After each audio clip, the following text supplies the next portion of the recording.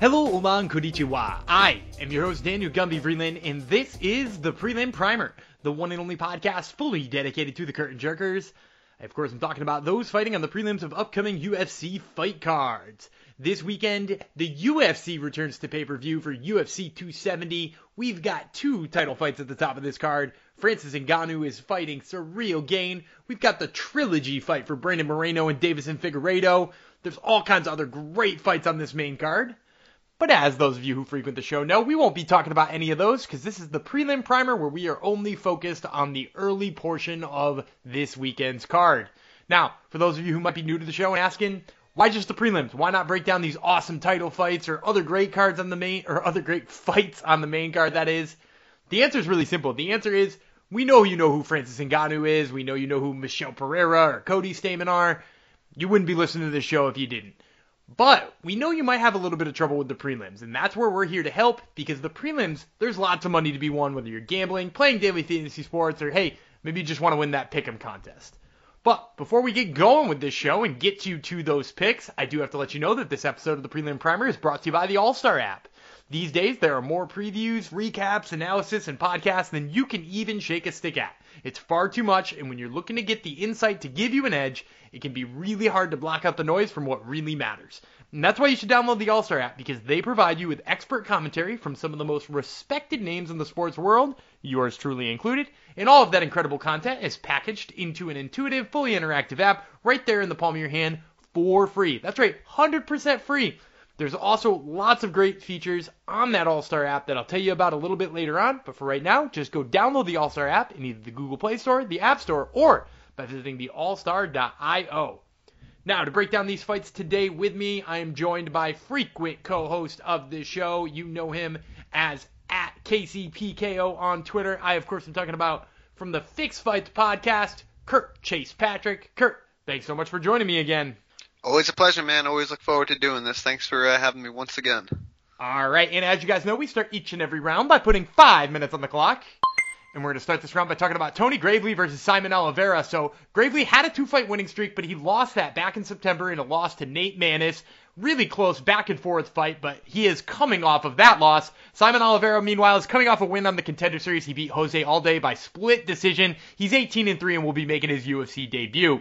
So my question for you is, Tony Gravely, an absolute physical machine. Is Simon Oliveira going to be able to deal with that physical pressure that Tony Gravely brings?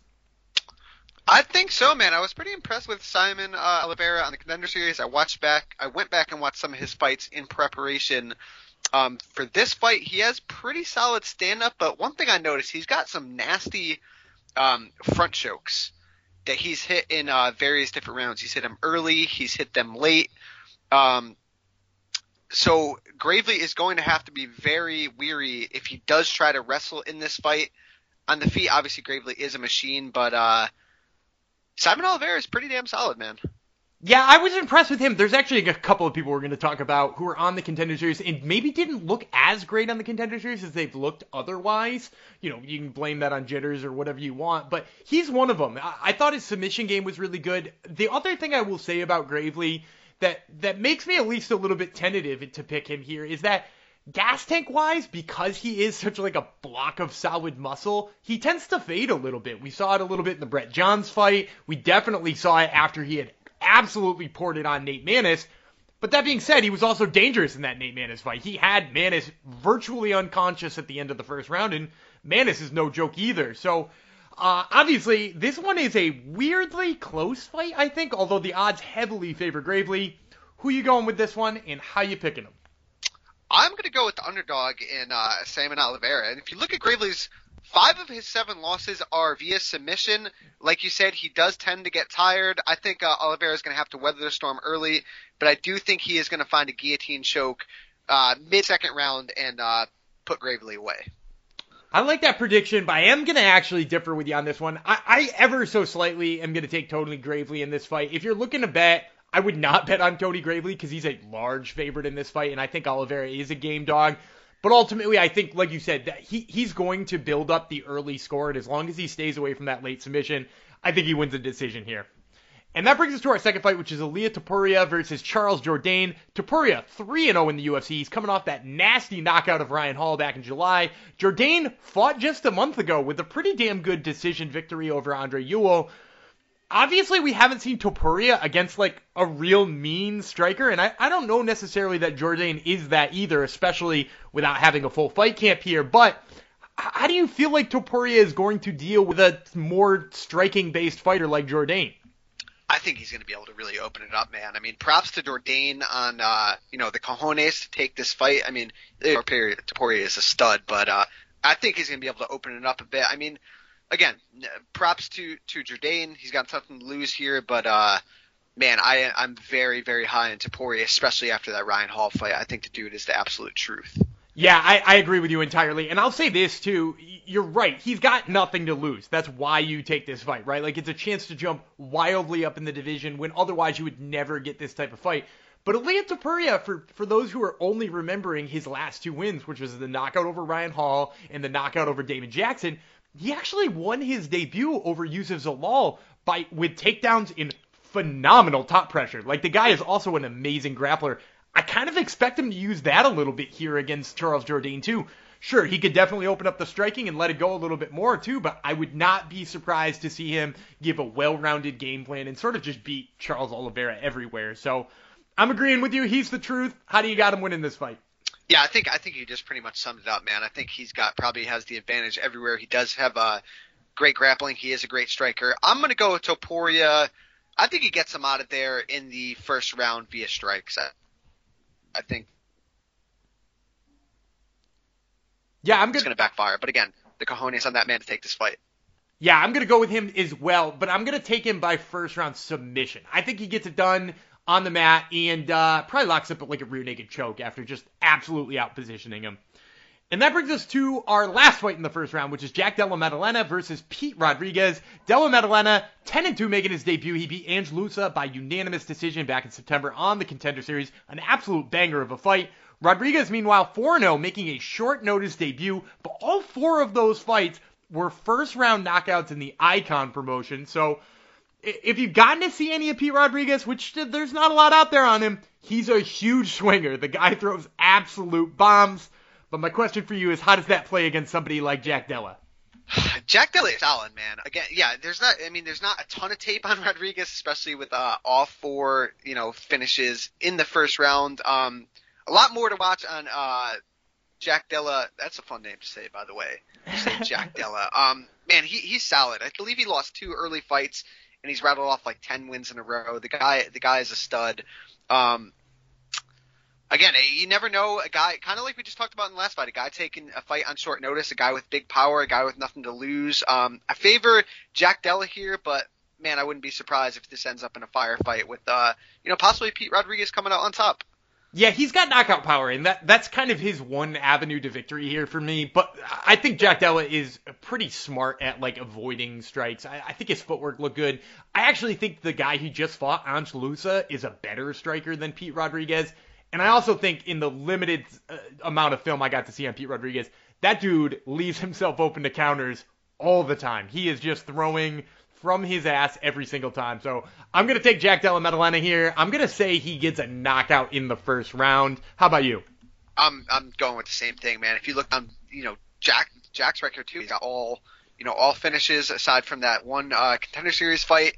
These guys are going to be throwing the bungalows. I think Jack Della gets him out of there, though. All right, and that's going to do it for the end of our first round. We'll take a quick break, and we'll be right back with round number 2.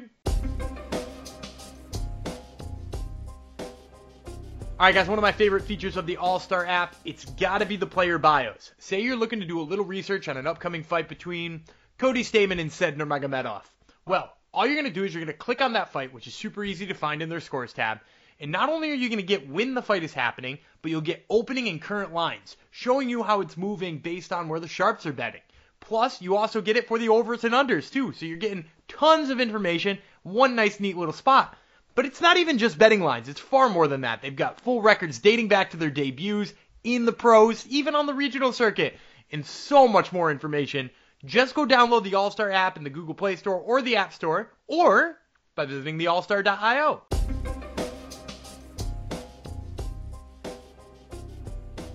And we are back with round number 2. I'm going to put another 5 minutes on the clock. And we're going to start this round by talking about Raoni Barcelos versus Victor Henry. So Barcelos won his first 5 fights in the UFC, but most recently lost a majority decision to Timur Valiev. That was back in June. Henry, meanwhile, 21-5 making his debut. He's beaten UFC veterans like Albert Morales and Kyler Phillips, the former of which he beat back in October for his most recent fight.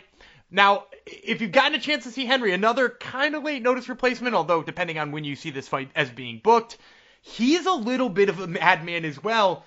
Is there any chance he can suck Barcelos into kind of a firefight like that and bring it into his realm? Man, he is a madman. The guy's stud. I don't think so. Barcelos is really freaking solid, man. Again, like lost his last fight to Timur Valiev, which at least I just think Barcelos is going to be able to control him. He has big power, and Barcelos is a stud on the ground. I believe Victor Henry comes from a catch wrestling background as well. If he does get takedowns, or gets wrapped up in grappling exchanges, I tend to favor Barcelos in that realm. Yeah, he comes from, I believe he's trained under Josh Barnett or with Josh Barnett for a good period of time. So he does have that catch wrestling background.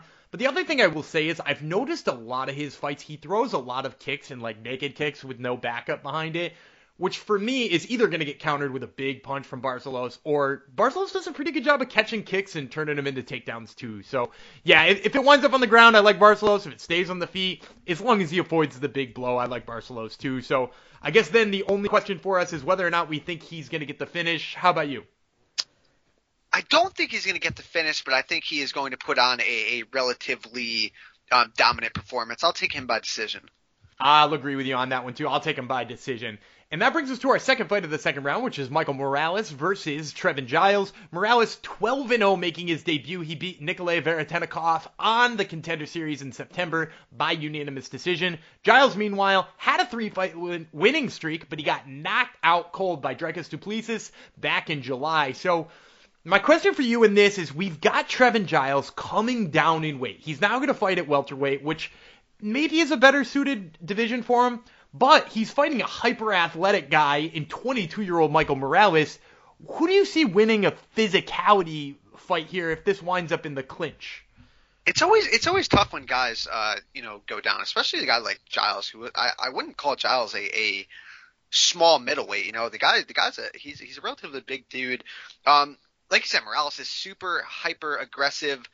Man, I would probably favor Giles just because the experience level is there. I mean, we saw Morales on the Contender Series. He looked solid. But Giles, I mean, if you go down his record, has been in there with some studs. I mean, that Roman Dolidze win was super impressive. I would favor Giles in the clinch, but, man, Morales is good. This is honestly one of the fights I have circled as one of my favorites on the prelims. Yeah, it's one of my favorites too, and it's interesting because I do think you're right. I think it might slightly favor Trevin Giles in the clinch if it is there. But the other thing is Morales has got a huge reach advantage. I think I saw he's going to have like 5 inches of reach here in this fight, which is pretty substantial, and he fights very long, but also like when it is in the clinch, he almost accepts it being in the clinch. So you sort of have to wonder about like a game plan of a 22-year-old against, like you said, a guy who's been in there with killers. Like, I mean, like Gerald Meerschaert. He grappled with Gerald Meerschaert for a while. Maybe not the best idea, but he did for a little while. And we've got to wonder what a weight cut looks like for him. So many different factors here, but we've reached that point where I need a prediction. Who do you got in this one, and how do you got him? I'm going to go Giles. Again, just the experience I think is there. I think the weight class change might suit him well. But again, he's been stopped before. All 3 of his losses are by stoppage. Morales is a stud. I'm going to go with Giles by decision, but I think he is going to have to weather some storms in this fight to get it done. And I'm going to differ with you in this one again. I'm going to say he doesn't weather those storms because Morales, man, I've been impressed by what he's able to do, and in a relatively short period of time, although I guess he's been a pro for 6 years despite only being 22 years old. So I'm going to go with Morales. I'm going to say he gets the stoppage late in the fight. We'll say a 3rd-round stoppage here. And that brings us to our last fight of the second round, which is Vanessa Demopoulos versus Silvana Gomez Juarez. Demopoulos lost to J.J. Aldrich in her August debut by decision. Juarez got subbed by Lupita Godinez in her October debut by armbar.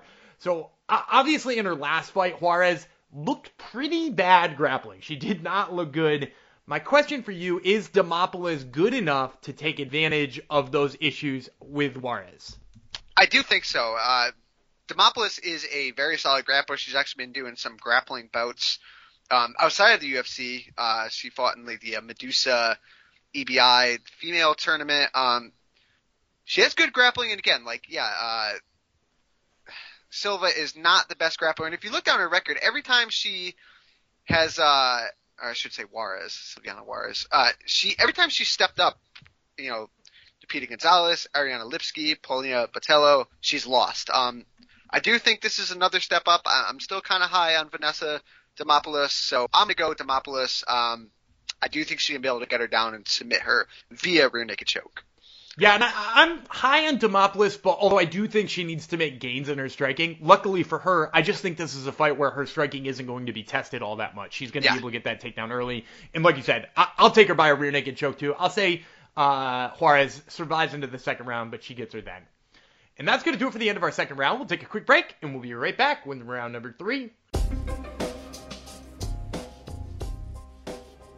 All right, guys, one last thing that I really love about the All-Star app, and that's their news feed. If you're the type of person who gets your sports news from social media, you got to stop doing that and instead read the All-Star app, because they use a proprietary algorithm that only brings you the highest quality sports news, and you can personalize that feed so that you only get the news that you care about. And that's wicked awesome, because let's face it, who wants to dig through all the trash when you can just get the best stuff right there in the palm of your hands? I know you're going to love it, so go ahead and download the All-Star app in either the Google Play Store, the App Store, or by visiting the allstar.io.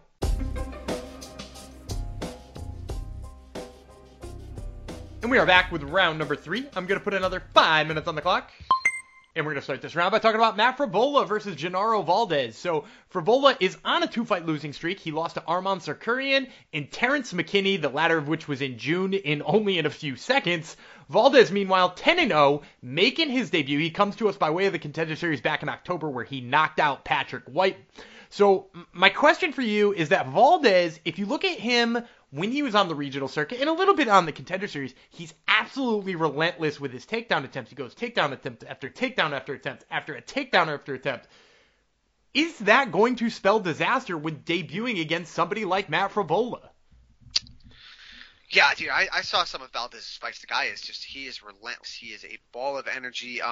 Obviously Frevola, again, this is another, guy relatively unknown stepping up against a guy that has a ton of experience. Frevola is a solid grappler and solid wrestler. It's hard to call, man. Terrence McKinney, that loss was extremely ugly, and then Arman Tsarukyan is just an absolute stud.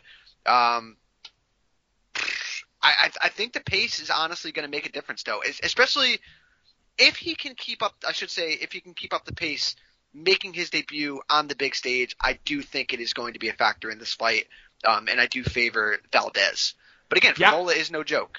I do agree with you on that. I think if Valdez can put a pace on him, it's going to make a big difference, especially in the grappling department, because we saw, if you go back, and I granted this fight is a while ago, but if you go back to Matt Frevola's win over Luis Violent Bob Ross Pena, he wrestled quite a bit early in the fight, and even just at the end of the first round, Pena scores a takedown. And Pena was not a great wrestler when he was at the UFC or even before that, but he scores a takedown on Matt Frevola almost just based on exhaustion, and that was when Matt Frevola spent most of the round attacking.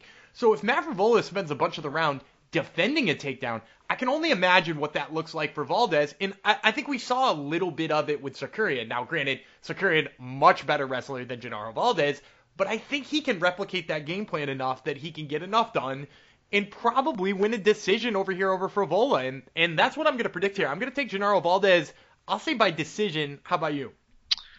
I honestly wouldn't be surprised if he does wear him out and gets him out of there late. I'm going to just differ and say Valdez via third round stoppage. I think he's going to be able to take him down, wear him out, and then finish via ground and pound.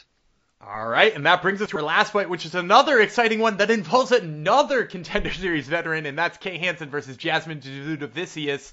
So Hansen 1-1 in the UFC. She debuted against Jinh Yu Frey, who she beat, but then lost to Corey McKenna in kind of a controversial decision in her second fight. Jesuda Vicious is 6-1. She's making her debut. She beat Julia Pilastri on the Contender Series back in September by unanimous decision. So the interesting factor for me in this one is Kay Hansen has made the decision to go up to flyweight. This fight's going to happen at 125 pounds. That'll be her first fight at 125 pounds in the UFC. What do you think of her decision to change weight classes here? I don't know if it's the right call, because I don't think she was like the biggest strawweight, and I think her path to victory is going to be the grappling, right? She's an excellent grappler. I think her striking needs a lot of work, so I don't know how it's going to play out. Again, we'll see. I don't know if she was having trouble making weight or she just needed a fresh start, but a girl that is, I would say, reliant on her grappling going up is a little bit worrisome. Yeah, I agree with you entirely. I think ultimately it will wind up being a not so good plan, because you look at the people who are on the edge of the top 15 at flyweight too. You're talking about the Aaron Blanchfields and the Miranda Mavericks of the world. And good luck getting them down. Yeah, right. I don't like her chances to take those people down. And even if you move like a little bit further up, there's some scary names in there with some pretty good wrestling. So I worry that it's not maybe the best long-term plan. But now here's the question. Is she still good enough at wrestling and still physical enough at wrestling to deal with Jesuda Vicious? I tend to think so. Jasmine Jesuda Vicious is, I think, going to be clearly a better striker. So I think Kay Hansen is going to have to go to the grappling relatively early. I'm going to predict she is going to be able to get her down and get takedowns in the 3 rounds when she needs to. I think she's going to have to weather the storm a bit on the feet, but I like her ever so slightly to be able to ground Jesuda Vicious when she needs to and grind out a decision. I agree with you entirely. I would say the only one thing that gives me hesitation on picking her by decision, because I think she is going to get her down. I think her grappling is good enough here. I worry a little bit that she gets a little too risky on the mat looking for submissions sometimes. She did so with Corey McKenna, and it ultimately, I think, cost her the fight. And with Jesuda Vicious, who has kind of decent top control once she gets there, I think that could be a problem, because she could wind up in bad positions for the majority of this fight. But ultimately, I think the difference maker is, as long as she holds those positions, she doesn't get too crazy, I think she definitely wins all 3 rounds here. So I'm going to take Kay Hansen by decision as well. And that's going to do it for the end of our 3rd round. We gave you 8 fights in just a little bit over 15 minutes. We hope you guys enjoyed this breakdown. Once again, you can follow my co-host, Kurt Chase Patrick, at KCPKO on Twitter, and you can follow his podcast at Fix Fights Pod on Twitter as well. Kurt, thanks so much for the time, man. Always a pleasure, man. Enjoy the fights, and I can't wait to do it again.